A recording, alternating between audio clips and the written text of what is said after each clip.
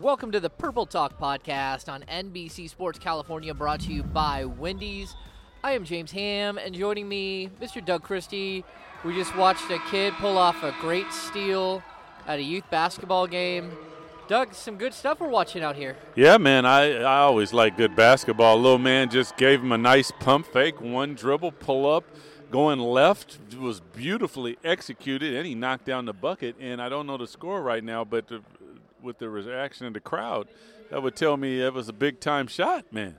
It did look like a big-time shot, but I wanted him to pass one more pass to the guy to his left for the open three. But, you know. You're an analytics guy today, huh? Yeah. He made the freaking shot, Ham. Come on. All right, so, Doug, let's get down to it. Sacramento Kings pulled off a couple of trades over the last 2 weeks, including one that happened just on Wednesday night, just hours before the trade deadline. Dwayne Dedmon is no longer a Sacramento King. He gets his wish. He's out of town. The Kings bring in Alex Lynn. They bring in Jabari Parker.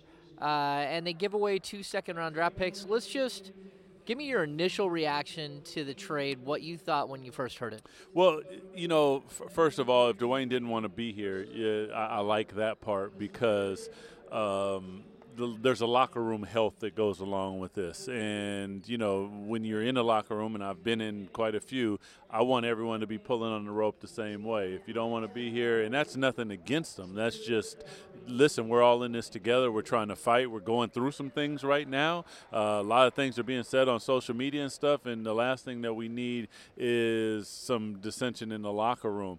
I will give Dwayne Dedmon a lot of props because he asked for the trade. He didn't like it at first, but he found his way at the end. And to be honest with you, if he would have been doing that the whole time that he was here, even though he wasn't knocking down shots, the rim protection, the energy and enthusiasm, all those things, I think it would have worked out marvelously. But with that said, you get Jabari Parker as a guy who I've liked. We've talked about him many times. I like him. As a free agent. I think he's a guy that if he comes here and he stays healthy, and that's been his problem, knee surgery, shoulder now, he can definitely contribute because he can score the basketball. Alex Lynn is more of, I don't know what you don't know what you're going to get from him. You mentioned to me earlier that their numbers, Alex Lynn and Dwayne Dedmon, their numbers are pretty much identical, about 10 points, 10.5 points, about 5 rebounds or whatever it is a night, and shooting almost like 36.5% from beyond the arc. So, I can't remember if we covered it or not, but, you know, there was also another trade executed, and that's when Kent Bazemore came in, and he has been spectacular. Now, offensively, he's not knocked down shots, and I don't think you're necessarily looking for that, but his energy, his aggressiveness, his dog mentality on the defensive end was sorely needed, and it's something that the Kings can definitely use. So going forward, if you could get Kim Bazemore for the right number, and if you could keep Jabari Parker for the right number, Jabari is actually under contract.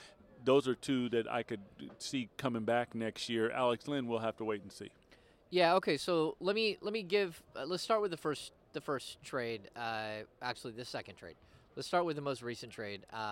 You're right. Dwayne Dedmon. He did play better here down the stretch. There was some sort of like basic detachment that he had from this team.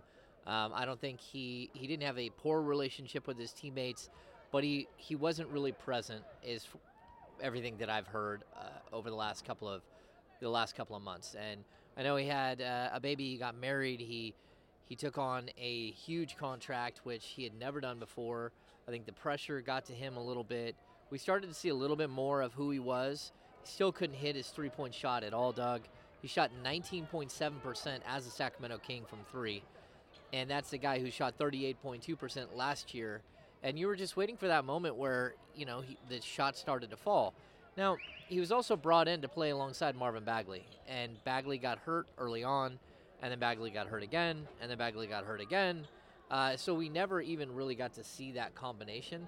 But I don't think it really matters, Doug. If he can't hit his outside shot, then it really does take away the reason why you went out and got him. Yeah. Now, I like Lynn. He's a former number 5 overall pick in the draft. 7-footer out of the Ukraine. He's a big body. The Kings really haven't had that big body outside of Dedmon. And even Dedmon's pretty slight of frame. So I think Lynn can give you that if you need it on occasion. You go up against a team like Denver where Jokic is eating you alive and he's just such a big, giant body. Again, Rudy Gobert, players like that. You kind of need somebody to D up those guys, but I'm not sure we're going to see a lot of Alex Len, especially when you look at uh, Marvin Bagley is probably 2-3 games away from returning, 4 games away. He'll be back right after the All-Star break, and Rashawn Holmes will play either Friday night or Saturday night. He's getting really close to a return, and you still got guys like Harry Giles that are going to want minutes. You're going to have guys like Nemanja Bjelica, who sometimes is the perfect guy to put out there in a small ball situation. So I don't think we're going to see a ton of Alex Len. But I do think we're going to see Jabari Parker. And I do like Jabari Parker's game. He can't really shoot the 3 ball, but he reminds me a little bit of T.J. Warren. He can really fill the ball up, fill up the basket quick. Averaging 15 points, 6 rebounds per game this season for Atlanta. Again, you mentioned the injury issues. He had knee issues when he was a young player. But this is a player that the Kings really liked a couple of summers ago, and they were willing to go out and pay big money, and then all of a sudden somebody paid him $20 million, and you're like, okay, we're not going there. Chicago. But, yeah, $6.5 million this year, and he has a player option at $6.5 million next year if he opts in and sticks around. Maybe you've gotten a nice little bench scorer at a budget price. So I'm okay with that move. And I'll point this out too, Doug. The Kings gave up 2 second-round picks in this, but they also picked up 2 second-round picks in the other deal. So they give away 2, they took in 2, and the 2 picks that they gave away are not very good second-round picks at all. And so I'm okay with the sort of the transactional issue here, and it saved you at a minimum $6.8 million for next season when Dwayne Dedmon's contract is supposed to, you would have paid him $13.3 versus the $6.5 that you're going to pay Jabari Parker. So, like, the nuts and the bolts of the trade, I like as well. Yeah. I think this is now what I'm looking for going forward is, first of all, Marvin Bagley get healthy so we can begin to get minutes, log time and understanding and all the things that come with NBA basketball. But more than anything, just to see this team together, because I think that it's vitally important for both Vlade and Luke to understand exactly what it is that you got, because right now, the Kings, there's been 10, I'll say 10, it's probably more than that, totally winnable games that have gone one way or the other, and you haven't even had your full roster of players. So, and with that being said, if you win those type of games, you're in the playoffs. So, but you don't know what you got totally, and that means under pressure circumstances, I think going down the line here, you're going to be playing against teams who aren't going to be mailing it in because they're going to be trying to get position in the Western Conference. So it should be some really good high-level basketball to critique these guys. Yeah, I think that's the biggest thing, right? You need to know what you have going into the offseason. Now, I think the good news, at least from my perspective, the good news is that Bogdan Bogdanović did not get traded. He is still a Sacramento King. That, to me, is a huge win for the Kings. And, I think there's been this strange, battle on social media about whether the Kings could have afforded Bogdan Bogdanović before the Dwayne Dedmon deal. And, yes, technically speaking, they easily could have afforded to pay Bogdan as long as he doesn't get something completely outlandish. As long as we're not talking about a 4-year 80 or 84 or $90 million deal where all of a sudden, the Kings are going to have to back away and reassess. But I think that there's an opportunity here to grow with the starting backcourt of Bogdanović and Fox. I think Buddy Hield has done a tremendous job off the bench. He's averaging more points, higher percentages, and he's averaging 8 minutes less per game. And so he's being a lot more efficient. He's looked better on the defensive end. He's looked better against second-team guys. And so I think that there's a lot of good there as well. And the fact that the Kings are going to work to retain him, I think is a good thing for fans. I think that the Bogdanović is a guy who every team in the league would love to have him. Yeah, I mean, there's some really high quality teams that actually would love to have him. You got a high basketball IQ. You got a guy that you can put at the point guard if you need to for some of the time. He can handle the basketball. Not a fantastic or tremendous individual defender, but a good team defensive player. And those are all the things, especially in today's basketball, that you want. Bogdanovich is a fantastic all around player. Yeah, I don't know how it's going to work out with Buddy Hield long term, whether he's going to be happy coming off the bench or not. But at the end of the day, Doug, he's got 86 million reasons to just kind of do his thing, whether it's off the bench or as a starter. I mean, he's making a lot of money, and he needs to find his role, whatever that's going to be. And he needs to be the best basketball player that he can possibly be. And whether that's off the bench or it's as a starter, I don't think it really matters. But to be honest with you, I like him alongside Corey Joseph. I like him alongside guys like Kent Bazemore. I think it helps Buddy to be flanked by defensive-minded players. And, to get back to the Bazemore trade, I love what I'm seeing from Bazemore. And it's not just, first of all, he has the longest arms ever. I think he's 6'4" with a 7-foot wingspan. He's just disruptive, right? But I also love his spirit and his energy both on the court and in the locker room. I think he is a guy that, to me, reminds me a lot of Iman Shumpert. He's a better player. And Iman hit some big shots here for Sacramento, but I think that Bazemore still has a lot of game left in him at age 30, and I would like to see him stick around the next couple of years and really act as a mentor that can bring energy and change the tempo and do some good things, with that second unit.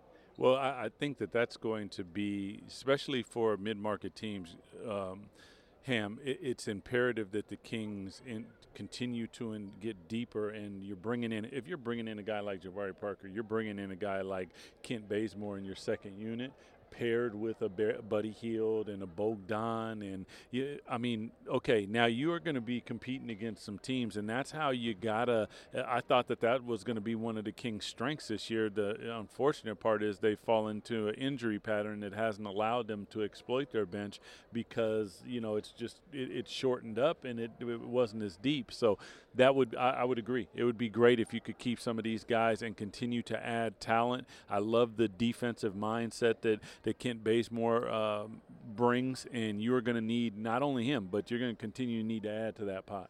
Yeah, to be honest with you, I like him as a player. I like him better than I liked Ariza as a fit. I like him better than I like Shumpert as a fit player. I just think that he brings so much intangibles. He brings intangibles that I really dig as far as like having him in the locker room, everything else. He's a really bright guy.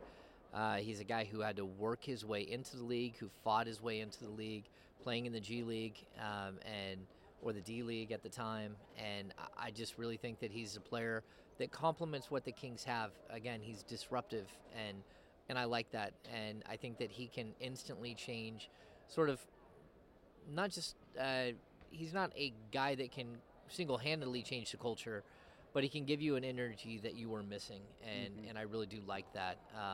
And he's not the only one. Anthony Tolliver is a really good veteran guy who I think his playing days are nearing an end. I think he's 2 of 13 from 3, and he's only taken 3-pointers since joining the Kings. Yeah. But at the same time, once you get if Jabari Parker is healthy, if Marvin Bagley is healthy, and Rashawn Holmes and Nemanja Bjelica and Harry Giles, I don't think you're going to see much of Anthony Tolliver in the last 32 games of the season. I just don't think that there's a reason to fit him into really what you're doing unless you have to, which you might have to against Miami Heat because you're shorthanded. But I think that again, Tolliver is a good locker room guy. He's been known for that for a long time. A good veteran leader that some of these young guys can lean on. About as good as an individual as you're going to find. Truly, truly professional. As you mentioned, a great guy in the locker room. If you needed that stretch four behind somebody and he was going to get spotty minutes, I get it. But if Nemanja is your guy, and then you're going to, even if you come in with Jabari Parker and you're not getting necessarily the three-point shooting, but you're going to get more scoring because he finds ways to score the basketball. So, as the season dwindles and we start to after the All-Star break and we come back and starting to see hopefully that the Kings can get a full healthy roster and begin to show the fans and us as well exactly what they are made of and what we've thought that they would be able to do, but they have been unable so far. All right, Doug, so I want to address a couple of things. Number one, every team in the league has injuries. I mean, you know this. We know. Everyone knows that, right? For me, the injuries that the Kings have sustained, they are to your major pieces. Like, if you're looking at Buddy Hield has stayed healthy. Yep. Harrison Barnes has stayed healthy. But outside of that, we're at, I think, 13 games missed for Rashawn Holmes, who is your starting center. We have 18 games missed by De'Aaron Fox. We've got I don't even want to count up how many games. I think it's 32. Marvin Bagley has played a total of 13 games. Okay. Yeah, so I think it's not just like, hey, the Kings have had a bunch of injuries, but Bogdan Bogdanovic missing 10 or 12 games. I mean, these are the players that you're relying on to run your base system, and right. They haven't been able to perform, and that's a big deal for the Sacramento Kings. And again, I can't use it as the only excuse. Every team in the league has injuries, but what you need if you're the Kings, you need them to stay healthy here in the second half, again, so we can assess what's going on. Well, it's not that other teams don't have injuries, because they do. To your point, and this is, I've talked many times about this on radio with Grant, is you sustain injuries to high-level players at the same time. So if you in this, we had callers calling in talking about Memphis, and I said, okay, well, if John Morant and Jared Jackson Jr. both go down for 15 games, they're not going to have the record that they're going to have. You can freaking forget about it. Matter of fact, if John Morant goes down, they're not going to have the same record. So that is, it's not an excuse. It isn't a reality that the Kings are dealing with, and it's truly an unfortunate one, and no one's crying for them. Okay, no. You got to figure out how to get it done. I would say for me, the higher level of the problem is it's to young players who need to develop. Yes, if this was a veteran that was injured, already knew how to play, was established in the NBA, and Marvin Bagley, it'd be okay. Well, when he gets back, he gets back. But Marvin needs the time on the court, the development, all the things, even the practice and player development that goes along with them. When you're in a boot, you're not able to do that type of stuff. So for me, that's more of the part that was big. You can see who Fox is. Now, even if Marvin would have went down and Fox would have still been playing all those games, I think the Kings would have still been okay, because De'Aaron Fox is a dude, and he can go out and get you 37 and 10 in one evening and be the reason that you're in the ball game with a chance to win it. I agree. So the other thing I would like to address, okay, so look, first of all, the injuries, they are what they are, right? There's not a whole lot that the Kings have been able to do about that. They've had some setbacks. They've had all kinds of stuff. But the other issue that I think, Doug, that has to be, I'm not looking to throw the front office under the bus, because I think a lot of people were okay with the signings that they made this offseason, right? I think they were okay Probably 90%. With Dwayne Dedmon. Yeah. He looked like, on paper, he looked like a really good fit. I think you're fine with Corey Joseph coming into the season. He looks like a really solid backup. I think even Trevor Ariza. Look, the Kings overpaid for every single one of these guys. I'm not going to sugarcoat any of that.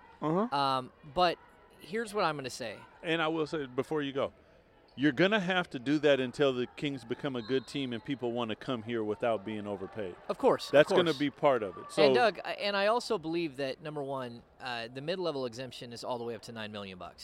So when you think of the mid-level exemption at $9 million, and you pay 13 or 12.5, that's really not that much above what the mid-level exemption is. And what that means is that if they are a mid-level exemption type player, that every team in the league has the mid-level exemption. So you're competing against everybody for players like that. And if they think that, a piece like Corey Joseph can instantly fit in and help them, right? Playoff team, non-playoff team, you got to bump it up. Then you're going to have to pay a little bit more to get them to even look. And then because you're the Sacramento Kings, you're going to have to pay even a little bit more. Now, again, I think that all of these guys, individually, they all sort of made sense. But, Doug, I'm going to be honest. At some point, it can't be he looks good on paper. It can't be our analytics say that he will fit. You never should say that. You have got to vet these players. Somebody said that? I know it's something that we will hear because, look, the analytics say that Dwayne Dedmon and Al Horford were their two centers that would work perfectly with Marvin Bagley.